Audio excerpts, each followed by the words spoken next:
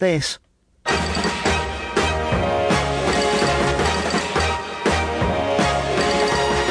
Jeremy Hardy Speaks to the Nation, a series of investigations in which amateur sleuth Jeremy Hardy lifts the lid on a fine how do you do. This week, how to be a good citizen.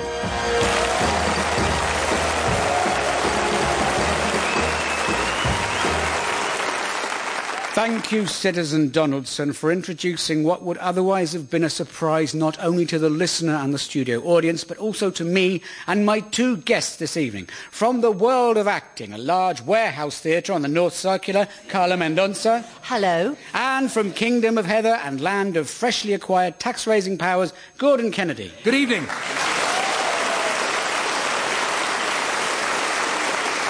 Now, Gordon, welcome back to the programme, and my condolences on your not having won dual citizenship of what would have been two new countries, Scotland and Rump UK.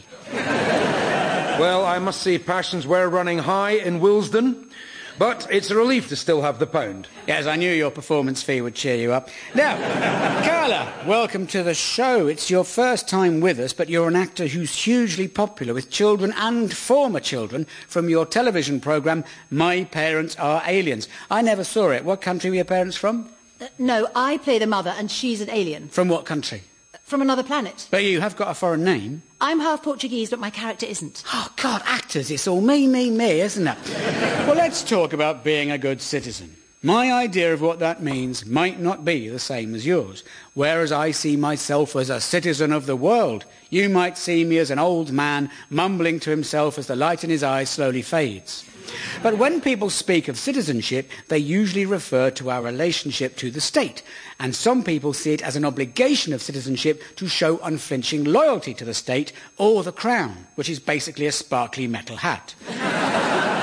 And a popular way to denigrate someone is to challenge their patriotism. Hence, when Ed Miliband had an unexpectedly and uncharacteristically successful party conference last year, the Daily Mail set out to destroy him by means of an attack on his late father, with the headline, "The Man Who Hated Britain." It made me wonder if I should check on my own father's allegiance, but he would say, "No, I don't hate Britain. I find his operatic work somewhat flamboyant, but nonetheless an intelligent proposal." Ed Miliband, obviously hurt by a slur against his dad, instead of drawing a distinction between hating a thing and hating things about it, felt obliged to rave about how much his dad loved this country. Now, it's one thing to abide by a country's laws, but when did it become compulsory to love where you live? I don't even like our road, if I'm honest. I hate our road. I like our flat and our area, but I hate our road. It's a rat run, gridlock day and night. Why we moved there, I don't know. Well, I do know. It's because we were misled. When we came to view it with the estate agent, it wasn't like that. We thought, oh, this is a nice, quiet residential street. We didn't know it had been cordoned off because of a shooting. We thought, oh, lovely, pavement artist doing chalk drawings of the human form. Obviously, Ralph Miliband hated things about Britain. No one loves everything about a country. There are things I hate about Britain and things I love. I love the train across the Pennines and would never want it speeded up or driven underground, where it would only become more dangerous and harder for train spotters to keep under surveillance. I love pubs and tea and Morecambe and Wise. I love the NHS. But I don't even love everything about that. I don't love A&E at 5 a.m. I'm not proud of our nation to see the hapless nocturnal hedonists who've had such a good night they passed their kidneys peeing on a bus shelter, but don't remember because they blacked out after getting into a fight with their own sick.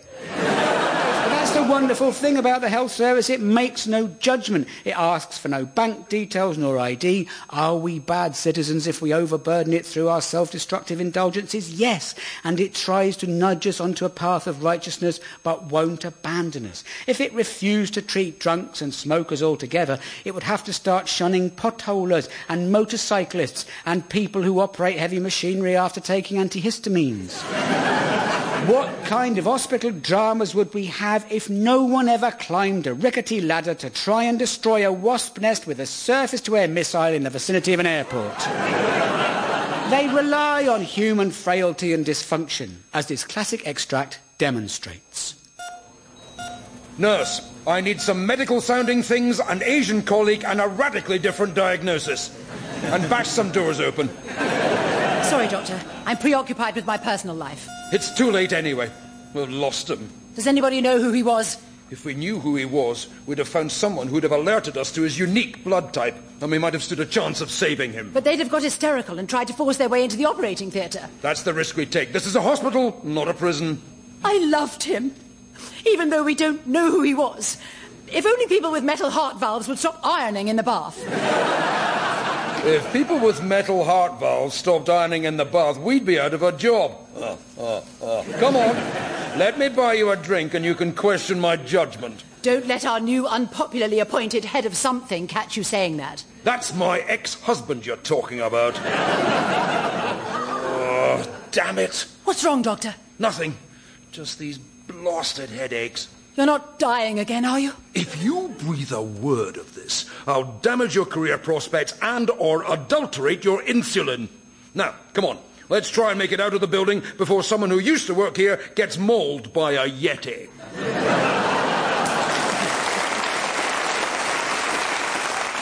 My point is, we are all social and antisocial creatures. We're in other people's way. Perhaps that's why it's so easy to sow discord among us. Now, I'd like everyone in the audience and all those listening to take part in a mental exercise. Don't be scared, it'll be fun. Think of a number between 1 and 10. Any number, doesn't matter what it is. Don't tell anyone else. Just hold that number in your head. Now double it. Now add 4. Now double it again. Now multiply by the number you first thought of and add 6 zeros. That's how the government comes up with figures for benefit, fraud and health tourism. It's managed to stigmatise migrants, poor people and the disabled without really saving any money. All it's achieved is to spread fear that our taxes are being lavished on Bulgarian hypochondriacs with extra bedrooms hidden in their wheelchairs. In fact, all mainstream politicians say they're on the side of people who work hard and do the right thing, which suggests there is a war in society between the hard-working doing the right thing citizens and their natural enemy, idle malefactors. Surely, if people are prone to doing the wrong thing, it's best they're as lazy as possible. The last thing we need is highly motivated, highly skilled people working hard to do the wrong thing. That way you end up with an arms industry. And I'm not sure where the hard-working, doing the right thing narrative leaves me as someone who arses about for a living and isn't sure what the right thing is. I've never killed anyone, and I don't think I'm a huge drain on the public purse. I don't take penicillin needlessly. I don't wear the pavement out by jogging. I don't outstay my welcome in public parks, and I don't use street lighting to read by. And I pay my taxes. But I'm not one of those people who enjoys it. When a political fellow traveller says, Don't you think people like us should pay a lot more in tax? I think, yeah, maybe, but keep your voice down. Partly because I'm irresponsible and don't put money aside, and partly because I don't picture my taxes being spent on schools and hospitals. I see subsidies for arms exports. I see Trident. I see all the predatory companies making money out of public services. And I think, to hell with it. I should claim my taxes against tax, because if I'm writing about them, they are expenditure necessary to my business. This throws up a dichotomy, I think. I've never been entirely sure of the meaning of the word, but here goes. The state means more than one thing. Edward Snowden, who blew the whistle on surveillance, is a conservative. He thinks that as a patriotic US citizen, he had a duty to hold his government to account when it took too much power. And he has support from left and right. The left, while it likes the state to run public services, doesn't like it spying on us and beating us up. And conservative libertarians don't really want the state to do much at all. Right-wingers in general loathe health and safety and bemoan the fact that children's playgrounds are carpeted with wood chips rather than unexploded bombs like they used to be. But it's interesting that the police have fallen out of favour with the Conservative Party. Partly, I suspect, because they're public servants doing a difficult job, ripe for undervaluing. I don't mean financially undervaluing in the run-up to a sell-off. I haven't got inside dirt on a bid from G4S or Virgin Oppression. But partly because libertarian Tories also get worried by the police spying on us and beating us up. The mantra of those who seek ever to extend state surveillance is that those with nothing to hide have nothing to fear. Then why do they close the door behind them when they go to the lavatory? Except when they're in a long-term relationship in which respect has fallen by the wayside as companionship triumphs over adoration. We all want privacy? Of course we do. The security services are angry because we found out what they know about us and they wanted it to be a secret. Well, if they're doing nothing wrong, they've got nothing to worry about. Part of being a good citizen is saying, I'll keep my eyes open for wrong-uns if you give me some privacy. A good guard dog is one that's curled up at your feet and keeps its nose out of your laptop. But by signing up to all sorts of shiny new IT, we've made the task of spies much easier. Not just GCHQ and policemen, but corporations and prurient individuals. Recently, a number of famous women have been the victims of hacking, their private photos and videos going online. I'm not sure why people take selfies of their pudenda, something I've only done by keeping my phone in trouser pockets with holes in. However, if such pictures exist, they are mine and mine alone. I wouldn't want them publicised without considerable photoshopping. And I would only text them to a Conservative activist by way of an insult. There is much that's disturbing about the Brooks-Newmark case. The fact that Brooks isn't a first name. The fact that those aren't the kind of positions he was supposed to be getting Tory women into. The fact that the mirror used entrapment. The fact that he should have used a mirror before deciding on what would be an erotic pose. The fact that that pose involved paisley pyjamas, and what the late founder of the DUP would have thought of his commemorative Jim Jams being so compromised. But Gordon and Carla, you're both actors and sometimes will be asked to appear naked when a script demands it. Yes, Jeremy, but as we explained, radio's not a visual medium, and doctors and nurses at work wear all sorts No, I'm over that. What I mean is, how do you respond to someone who asks, what's the difference between doing a nude scene and people seeing your private sex tape? Well, firstly, one's acting. People are obsessed with nudity on screen, but there's nothing exciting about shooting a bedroom scene. You do the same sequence over and over. One does that, the other does that, and that goes there, and that goes there, and then you get cramp, and... Well, actually, it is like real life. But the point is, if a couple are really having sex and choose to film it, however tragic that might be, it's private. Absolutely. But let's talk more about press intrusion, something the state has been asked to control. Gordon, as the most famous Scottish person in Wellston, have you opened your front door to find reporters going through your bins? You've seen what Scotsmen eat, Jeremy. No one's going to run their hands through the stuff we reject. But surely, as a good citizen, you put your food waste in a separate container. I call that the pending bin. It's for possible ingredients not yet ruled out. Well, fair enough. Well, so far we've highlighted matters of concern for citizens, but being a good citizen doesn't just mean complaining, damn the luck.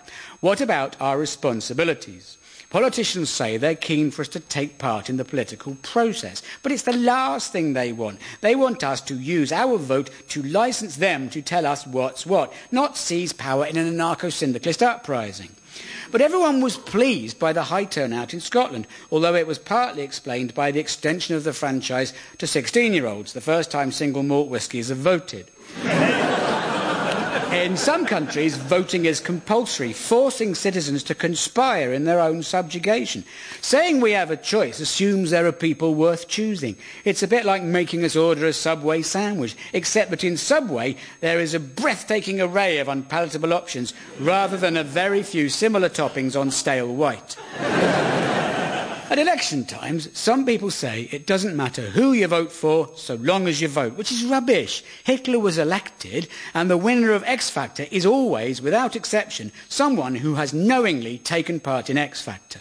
And herein lies the problem. People who want power are apt to be dicks. You could spot them at university. I do vote, but with a heavy heart. If primary schools were not such uplifting environments, walls adorned with photos of optimistic, unpixelated young faces, I'm not sure I could do it, because I don't live in one of the handful of constituencies that elect an MP whose vision of a better world is one I share. One of the appeals of fringe politicians is that they argue the main parties are in basic agreement, and there is a perceptible coziness in the way supposed opposites snuggle up smart casually on Andrew Neil's sofa in that rather revolting way, or argue politely in one of those pointless late-night chats about the morning headlines, so that when we tumble into bed we can't wait for morning, when we can run to the corner shop and shout, excuse me, I want that small paper that leads with the halal lasagna found in horse meat scandal." As I've already suggested, the Scottish referendum was unusual in the enthusiasm aroused on all sides. People are tired of the mealy-mouthed debate we're used to seeing on our screens. That's what lies behind the success of Nigel Farage. People think they quite like to go for a drink with him and hear him say slightly pissed, unguarded things that Cameron wouldn't dare to. But Farage went as far as he could with that strategy and then started to police his party. There was no repeat of last year's debacle when Godfrey Bloom ruined the conference. One silly, sexist joke overshadowing the all-encompassing bigotry of the rest of the event. Farage has transformed what was an eccentric pressure group into a right-wing zombie apocalypse. We can expect more Conservative MPs to defect in coming months, Mark Reckless being a benchmark for how defective they're likely to be. But when Farage is courting Labour voters, he stops sounding like the upper-middle-class Tory that he is and talks disparagingly about big business and war. He also still says daft things and gets torn apart in interviews, but that makes him seem normal, because anyone who's ever applied for a job has been humiliated in an interview. How do you avoid saying something stupid when you're asked? One last question. What most excites you about working for United Sewage?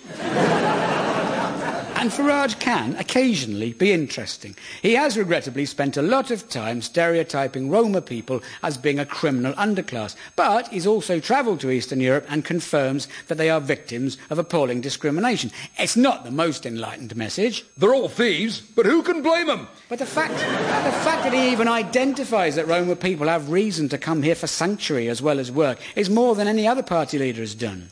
Sadly, he's also happy to feed paranoia about the presence of a community who might one day, like British Romanis, be citizens. It's silly to say you'd be worried about living next to a house full of Roma men, except that any exclusively male environment is dysfunctional. You end up with Boko Haram and the Bullingdon Club. And in towns where Roma have settled, people's main complaint is that they stand outside a lot. Well, if you were one of 10 blokes in a small house, you'd want some fresh air. And when did standing become antisocial anyway? They're not doing it in the cinema. They're not doing it to taunt people with bad knees. Is it the static nature of the activity that's the problem? Would it be better if they ran on the spot or bounced up and down? Or is it the use of legs themselves that's so egregious? The irony for Ed Miliband, himself the son of immigrants, is that Farage does well by posing as a non-politician, while Miliband is denounced for not looking like a Prime Minister. I'd take that as a compliment. I'd be quite offended if someone said, You look just like a Prime Minister. That's not what you want. Cameron looks like a right Prime Minister. He really does. But Boris Johnson doesn't, and he will be one day, partly because, like Farage, he gets an enormous amount of very jovial exposure, and partly because, like Farage, he appears to speak his mind and have fun doing it. I've met Boris twice, and he's very likeable. I know if he found it necessary to round up and massacre his opponents, he would do so, but he would do so in Latin, and with tremendous joie de vivre, just like happened to the Huguenots. And shouldn't we as citizens be less superficial about political choices and think about ideas? I'm sick of hearing floating voters say, Last time I voted Lib Dem, but this time I'm thinking of giving Golden Dawn a try. have some opinions and at least stick to them until I convince you they're wrong. But not many politicians are offering anything exciting. The Scottish referendum was a blip, a geopolitical upheaval being in prospect. Most yes voters thought separation offered the chance to do something progressive, even though the SNP's pitch for a green future was based on the oil industry. Others were promoting zero-carbon alternatives. Now, I'm not going to berate you as bad citizens for inadequate recycling, because the emphasis on our individual responsibilities is another case of politicians offloading their responsibilities. Do recycle. There's no point, Jeremy. None of it really gets recycled. It's all sent to China, where former Blue Peter presenters make tiny children fashion it into moonscapes to fake landings on. Urban myth, Gordon. That's what happens to old computers. But it is true that our efforts as individuals are a drop in a rising ocean. Nonetheless, the fact that people do recycle shows that they try to be good citizens. Joining us in the studio is the author of Making Do With Less, Hermione Pettigrew. Hello. Hermione, you're passionate about economising and reusing. Tell us about the outfit you're wearing today. Well, I've made all my own clothes since I salvaged a genuine tailor's dummy from an old shop in East London some years ago. An abandoned tailor's shop? Well, he might have been in the back. Anyway, When my dummy eventually got worn out, instead of recovering it, I left it in the garden until there was so much mould on it, I was able to peel it off, dry it out, and hey presto, brand new blue-green gelée. Right, and you're also wearing shoes that are a very bright duck egg blue, made from... Duck eggs, that's right. I'd always wondered what it would be really like to walk on eggshells. And we've rescued lots of ducks we found neglected in local parks and rehomed them in our garden. The eggs are delicious, as indeed are the ducks. But we can't bear to waste the shells. And then I had a brainwave. No, not wave. What's the word? Injury. And I set about gluing together bits of shell while I listened to the radio, of which I'm a huge fan. Years ago, I said to my husband, I don't want the children vegetating in front of that wretched goggle box. So we looked into boarding school, and I can honestly say I have never missed them. And Roger's in the garden all the time now. He had a heart attack 5 years ago, and since then he's been winding down. No, not winding down. What's the word? Composting down. Yes, that's it. Thank you very much, Hermione Pettigrew. Will you be needing this microphone again? Not that one, no. Oh, lovely. Roger's hearing isn't what it was. Cheerio. Bye. The damage we're doing to our planet is not going to be solved by us all doing our bit in a public-spirited way. It's going to take massive state intervention, which is why so many right-wingers can't bear the fact that it's real. Now, I can understand feeling so passionately about something that you just can't face evidence to the contrary. If the greatest minds in science concluded that red trousers look as splendid on men in light tan brogues as they do on Santa, I would fight them to my dying breath. But scientists with the freedom to reach their own conclusions rarely follow a political consensus leading them to identical findings. Mostly they are good citizens motivated by an imperative to tell us the truth. Yes, if they're mercenary, they can find sugar daddies in the fossil fuel industry who will fund them to find that CO2 emissions are like a giant soda stream, injecting added sparkle into life. Who doesn't love a bubbly atmosphere? And, of course, some scientists lend their skills to the military-industrial complex. But most of those fascinated by the weather are not the sort of physicists who escaped prosecution at Nuremberg and ended up with American passports. Climate experts are thoroughly decent geeks who are reassuringly homely. They make Open University professors look like a breakdancing crew. If any of them believed everything's going to be fine, they'd say so, and we'd love them for it. And if 1 out of 1,000 says that, he gets all the media coverage. Earlier this year, we faced severe flooding, which prompted a discussion about the climate. In the interest of balance, the BBC always have a debate. On one side, a climate expert. On the other, someone completely unqualified to express any kind of opinion about the climate whatsoever, usually Nigel Lawson. Perhaps he does have a handle on flooding. He's clearly amphibious. But he's not... He's not a scientist. He's a shrunken ex-chancellor. For younger listeners, he's Nigella's dad. And perhaps it was Nigella's magic icing sugar that helped him lose all that weight. Anywho, he's no longer in government, but he's very active on this because he is ideologically opposed to the idea that capitalism might have any downsides. He's a bit like David Icke, someone who no longer has a job but still craves attention. Most people in that situation join a choir or a creative writing course. But if you've stopped being famous, it can drive you mad. Who'd have thought a power-crazed monster like Tony Blair would become more and more crazed the less power he has? One way round the problem is to start a foundation. Blair's got one, Icke and Lawson have them. I'm not saying Nigel Lawson is exactly like David Icke. In fairness, he doesn't believe the world is run by a conspiracy of lizards, although his very existence lends credence to the idea. So what should a good citizen do? We can just get our heads down, do our bit and retweet inspirational quotes from quasi-Buddhist lifestyle gurus, or we can be part of a movement.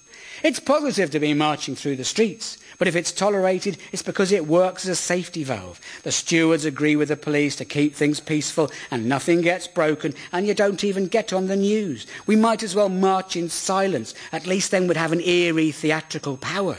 Nothing ever changed because of someone thinking up a rhyming chant involving numbers. Otherwise, our depleted marine life could be replenished by a bloke with a megaphone.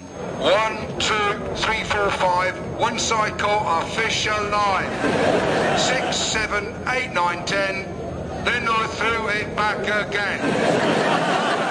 And although it's great to be united on a single issue, you can find yourself standing under the banner of people with whom you don't agree about anything else, or deafened by an amateur drumming workshop who can only get an audience by latching onto people who are interested in justice and not just the sound of their own percussiveness. And then you get handed a leaflet run off on the only remaining Roneo machine in Britain by a man who thinks that he alone understands the true stalactite theory of underground calcite formation in a post-geologist context. But then if we unite around an issue, we might learn about others and change. The pit strike of the early 80s was supported by people the miners mightn't have had much to do with before. Pretty much unreconstructed men saw their wives leading the battle and found themselves in common struggle with feminism and gay rights and terrible agitprop theatre. Today, well-to-do villagers opposed to fracking are wary when a lot of noisy scruffs arrive to help and don't want any trouble, but then they see it's the police bringing the trouble at the behest of the frackers, officers using painful pressure points on the back of the neck, a technique they learned from some struck-off Vulcan acupuncturist. And people see government and corporate power working together against the citizen. Not state versus capitalism, but state and capitalism versus us without a lizard in sight. The profit motive has triumphed over all other considerations. It's about ideas. There's no conspiracy, no secret about who has power. You can tell from their insane grins. Nigel Farage is an anti-establishment. He's part of it. If he wasn't, he wouldn't look so happy all the time. But before we go, Carla and Gordon, before the programme, I asked each of you to come up with one way of being a better citizen. Well, Jeremy, I've realised that only by shaking off Westminster and governing ourselves can we build the society we want. So I've locked the studio doors. How will we live? The BBC's secret underground bunker. There's enough food here for decades. We'll be fine. We can homeschool the children. Which will come from where? I'll sort that out. By selective breeding, we can produce a race of superhumans. Best you don't get involved, Jeremy. OK, Carla. Well, I signed a petition that was on Twitter. That it? No. That's one tiny gesture. There are hundreds of petitions on Twitter. I'm also launching a crowdfunding pitch on Facebook to raise money to develop a smartphone app, which will mean that whenever a new petition appears online, your signature is added automatically. But what if it's for a bad thing? Ah, well, that's the really cool thing. No one pays any attention to petitions. Ah, OK. Well, listener, next week I'm planning to talk more about our responsibilities as co-citizens, but it'll be the end of the series, so I might just let the audience watch a DVD. Good night. Jeremy Hardy Speaks to the Nation was drafted by Jeremy Hardy and put into effect by Gordon Kennedy and Carla Mendonça. Ultimate control rested with David Tyler, and the programme was a positive production for the State Broadcasting Company of the United Kingdom.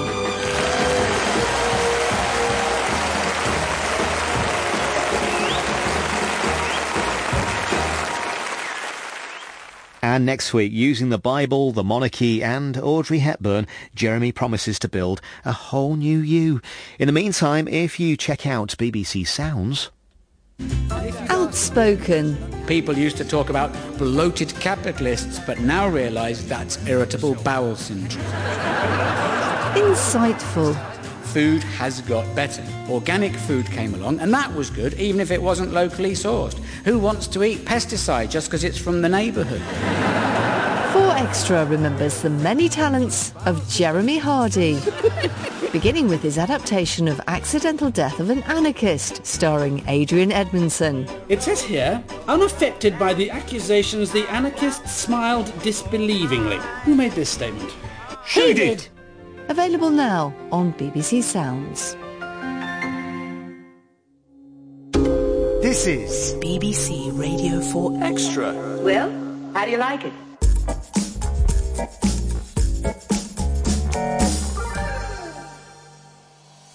Five o'clock. Hello, thank you for listening to 4Extra. It's Wes Butters with more comedy on its way now, starting with the last in the series of The Architects, starring Jeffrey Whitehead.